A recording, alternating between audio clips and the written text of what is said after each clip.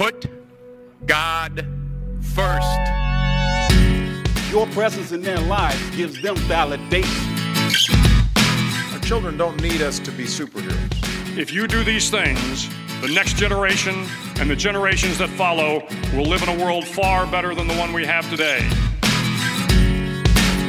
Men, stand up, be fathers.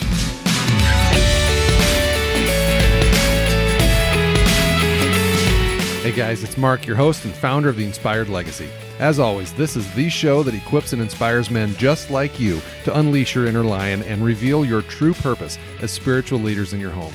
Well, on behalf of Father's Day, I wanted to revisit an older episode that aired back in 2019 in Season 1. And this episode that I'm going to play for you guys is an interview with Dr. Warren Farrell. And if you're familiar with Dr. Warren Farrell, he is a New York Times best-selling author of numerous books, but this particular interview, we focus on his book called The Boy Crisis. And it talks about the issue of fatherhood, but specifically fatherlessness. I think that we, in this day and age, we're seeing the impact of decades of absent fathers who are not actively involved in their children's lives. I think we're seeing it manifest in a lot of different ways in our culture today. And I want to just quickly read a few stats here. These are not necessarily from his book, but they're stats that I found online recently, and they jump out at you. 63% of youth suicides are from fatherless homes. 90% of all homeless and runaway children are from fatherless homes. That's 32 times the average. 85% of all children who show behavior disorders come from fatherless homes. That's 20 times the average. And 71% of all high school dropouts come from fatherless homes. That's 9 times the average. Now, the stats continue on, and we could probably fill quite a bit of time just going through all the stats out there that cover the issue of fatherlessness and how important fathers are to our culture and our society today. But I'm going to let Dr. Warren Farrell do the talking. Guys, this is a really, it's an important topic, and it's a very interesting interview with Dr. Warren Farrell. And guys, again, happy Father's Day. Remember, you guys matter. Fatherhood matters. Your role as a father and as a spiritual leader in the home matters. So please step into that role, take it seriously. And I hope you all have a good day, and I hope you enjoy this interview with Dr. Warren Farrell. Dr. Warren Farrell, good evening and welcome to the Inspired Legacy Podcast. How are you? I'm very well and happy to be with you. Well, we really appreciate your time, and I know we have limited time with you tonight, so we're just going to dive right in. Today is May 2nd, and just a couple of days ago, I'm sure you've heard this, on the campus of the University of North Carolina at Charlotte, there was yet another shooting. And like it seems is always the case, the shooter was a male. And really, as far back as I can recall, Doctor, the perpetrators of, I think, any mass shooting, at least in the U.S., has been males. So correct me there if I'm wrong, but clearly, Doctor, there's something going on with our boys. Enlighten us here. What is going on in the minds of our young boys and teenagers? And is this part of what you refer to as the boy crisis? It is part of what I refer to as, I say, boys are hurting, and boys who hurt us. When testosterone is not channeled at all, it usually becomes channeled destructively. And when it's channeled well, usually by a father, usually by a biological father, it is channeled constructively. And so when boys are hurting and they don't have their testosterone channeled well, they comprise almost all the mass shooters. But more remarkably than that, the mass shooters, not the shooters who shoot just one or two people, but the mass shooters who kill 4 or more, including usually themselves, have something else in common. Besides being male, they are almost always dad-deprived males, about 90% post-Columbine. Again, if you look at the single shooters that only kill 1 or 2 people, the percentage goes lower. But the mass shooters, the ones that usually do the really good planning or bad planning to shoot up multiple people and carry it out effectively, who therefore obviously have it premeditated, those are almost always not only male but dad-deprived males. Second, the prison population is 93% male, but of that 93% male, about 90% of those males are dad-deprived males also. When I ran for governor of California and I spoke around at prison populations and and when I talked to these men, they were almost all fathers themselves. And they, when they heard how important fathers were, some of them started crying, just saying, I never knew I had that much value. I want to get out of here. I want to get home. I want to be able to prevent my children from making the mistakes that I made that put me here. The third group that very few people know about in relation to answering your questions is that it's not only the mass shooters and the prison population. Your ISIS, when I was doing the research for the boy crisis, I looked at research on the ISIS recruits and found that almost all the ISIS recruits had in common being dad-deprived as well. Not only the male ISIS recruits, by the way, but also the much smaller percentage of female ISIS recruits were dad-deprived. So I started looking, this was research that came after I started to see that in all 56 of the largest developed nations, there are children, there is a boy crisis. And that boy crisis has about 10 causes to it, but the number one cause by a long shot is dad deprivation. Boys who have minimal or no father involvement usually have problems in up to about 70 different areas. Girls who have minimal or no father involvement have most of those problems. Some of them are different, but their problem, the challenges emotionally, propensities towards suicide, video game addiction, ADHD, they're not as severe. They're more severe among girls without dads than they are among girls that grow up in intact families or with father involvement, but they're not as severe as boys is or are. Wow. Those are some eyebrow-raising stats, to say the least. How did we get here as a society? Because, I mean, you go back to the history books, and obviously there weren't mass shooters, 50 years ago. How we got here? There was in 1965, the Moynihan Report came out, and they looked at, it was a report done by Daniel Patrick Moynihan, a famous sociologist who worked for both Republicans and Democrats for Johnson and Nixon, and he did a huge study of what was causing so much crime in the inner cities, and many people were fearful that it would find that African Americans were the cause of the crime, but in fact he found that was a secondary issue. That the issue was not African Americans per se. The issue was that among African American families at that time in 1965, 25% of the children grew up without dads. So when he looked at the African American families where there were intact families where the fathers were involved, the crime level was very minimal. It was there, but very minimal. And whereas when he looked at he found that the crime rate was almost all not African Americans, but families without fathers, most of whom were African Americans, but it was the fatherlessness issue of 25% that was leading to the high crimes.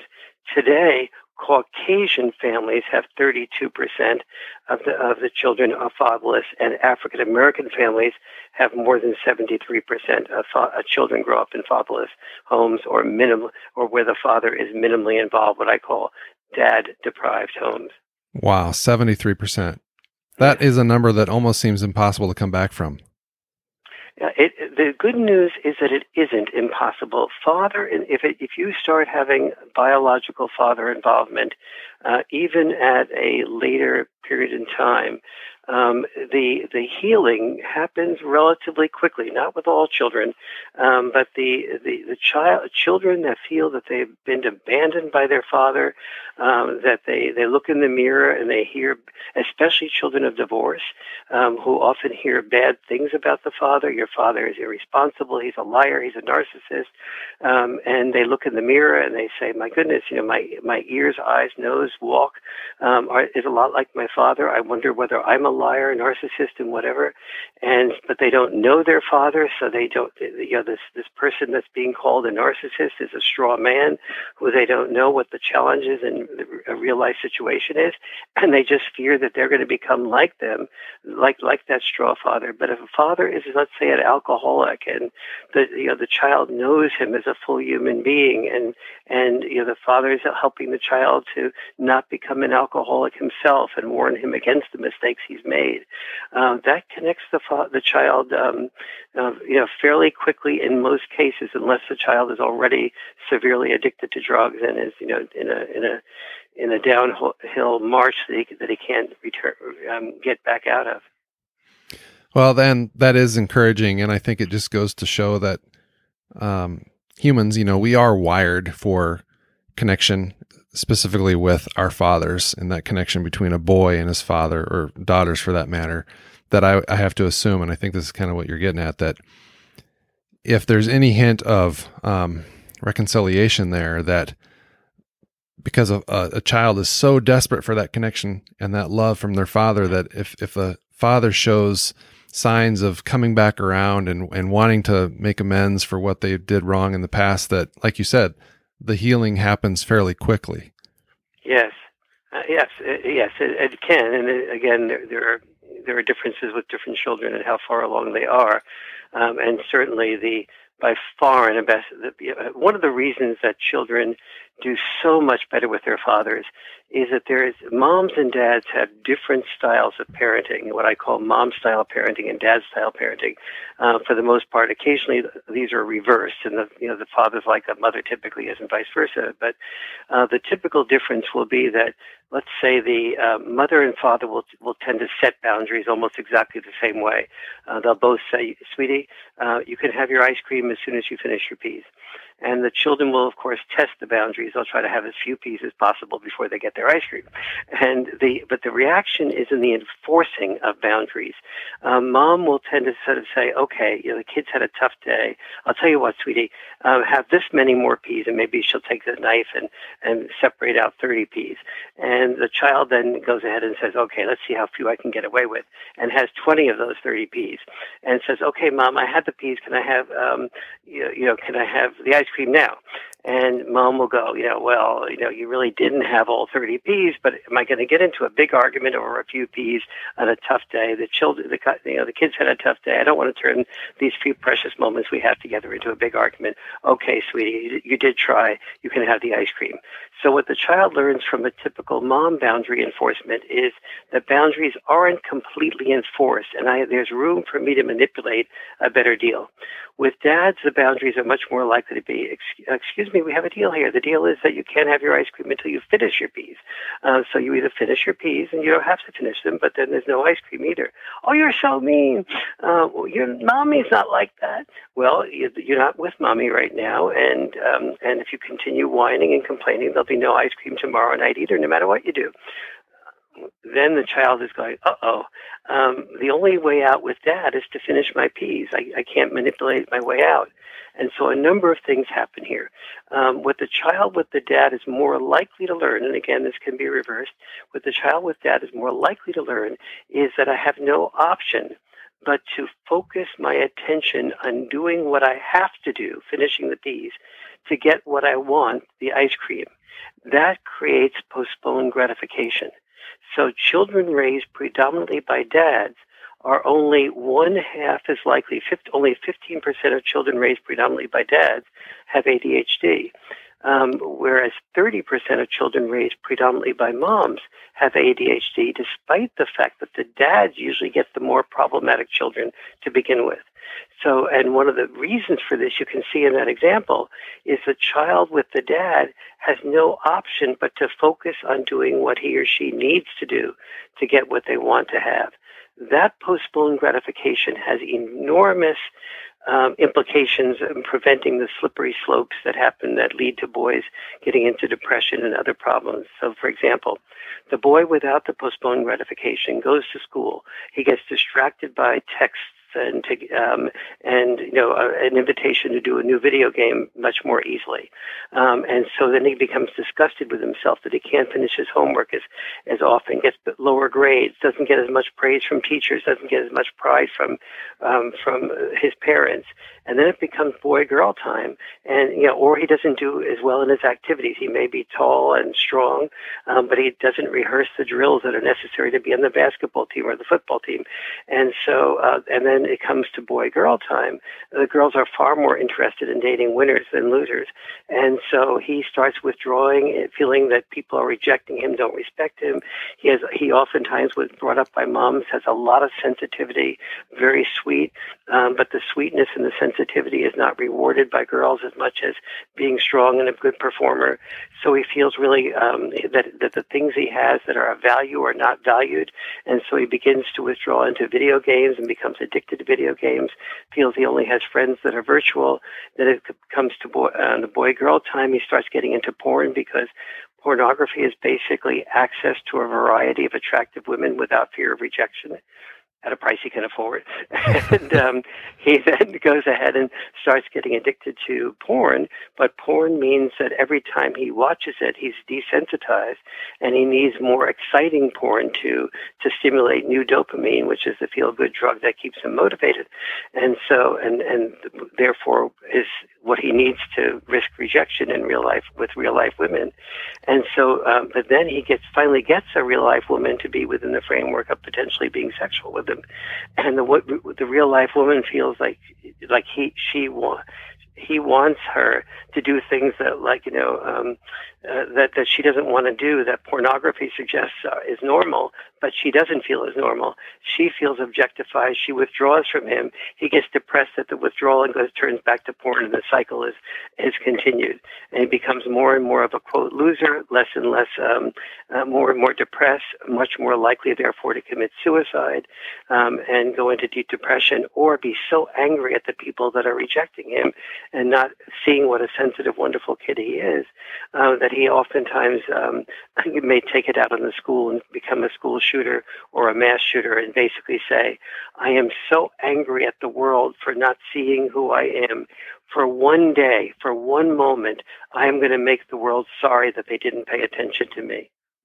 Wow, doctor, you're scaring the heck out of me because, I've got a boy who really, we struggle with instant gratification in our house, and we're very aware of it, and we're constantly taking steps to correct it.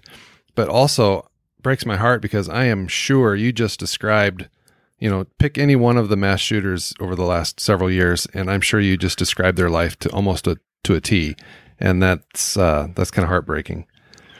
It really is heartbreaking, and the positive side of it is the diagnosis allows for solutions, and those solutions include things like creating a whole different cultural message that boys used to have a sense of purpose.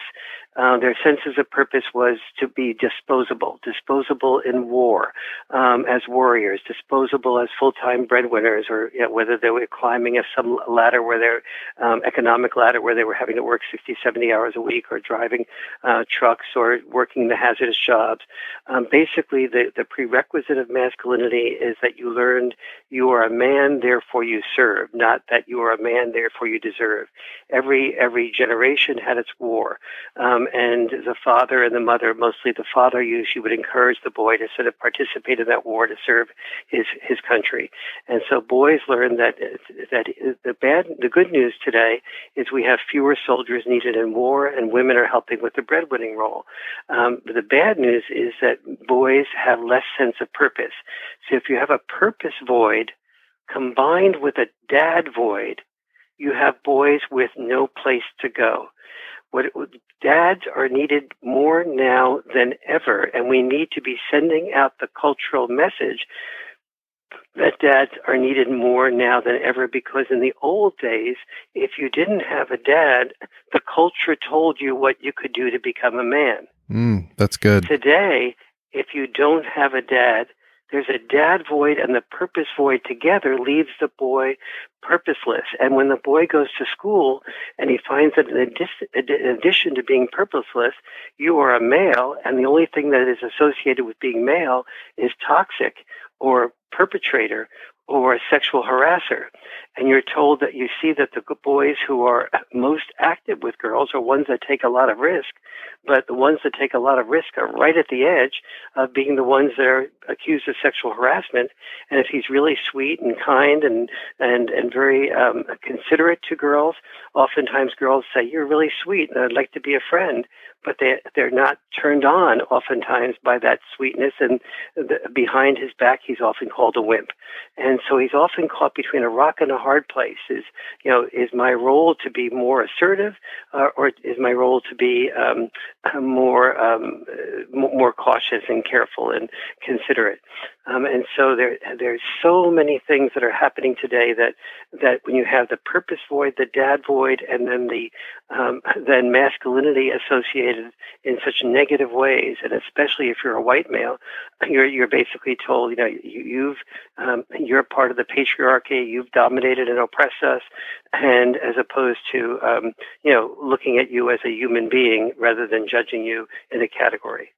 Wow, this is so eye-opening, and I have a million questions, and I know we're already getting towards the end of our time here. I just need to finish reading your book is what I need to do. But may I just interrupt you for a second? You bet. If your listeners listening and you're jumping into the boy crisis, two things. I would suggest going right to the chapters, part 4, on the 10 chapters on what dads and moms do differently and why dads are so important and why dads need to, in a loving way, share with moms the types of values of things like the roughhousing or the roughhousing that I talk about, or the boundary enforcement, and some of the different styles of parenting, so that because the children that do the best are ones that have what I call checks and balance parenting, a balancing act between mom being able to explain to dad, sweetie, I'm not comfortable with that child growing this, completely climbing that tree or jumping off that high set of rocks, and coming to a compromise where the child can have both safety but take risks, can get lost for a while but not get lost forever. Those are the types of things that create some of the children that turn out the best. And when I was researching the boy crisis, I was really I educated myself a great deal on how that balance could be achieved, and especially take a look at the section in the boy crisis on family dinner nights, and how family dinner nights can be conducted in such a way that they don't become family dinner nightmares, and the topics that need to be discussed, and why it's so important to bring up controversial topics, and why the process needs to rotate among the people who are facilitating the conversations. And so a whole series of things that really make family dinner nights the things that kids look most forward to, as opposed to they're just feeling like they wish they would prefer to be on their electronics. That's outstanding stuff. And again, I need to sit down and just make time to finish reading this book. But Doctor, I know you've got to run. Before I let you go, real quick, as we think about the boy crisis and all that entails, we're all about legacy here on this podcast. And so when you think about an inspired legacy through the lens of the boy crisis, what does that mean to you? What is your definition of an inspired legacy? Well, I think it's a lot of, for me, it's sort of being more involved as a dad, recognizing that if your family income is $60,000, $70,000 or more a year, that we now have good hard data to know that the time with the children is far more, that dad's time is far more important than dad's time once you get past basically taking care of your rent and taking care of your, basically putting food on the table and having clothes on your back. And so most people, even if they don't have that in the area where they can live, they can move to another area that's less expensive and do that. But that dad time is so crucial. Secondly, if you're a mom and dad without without a biological father involved.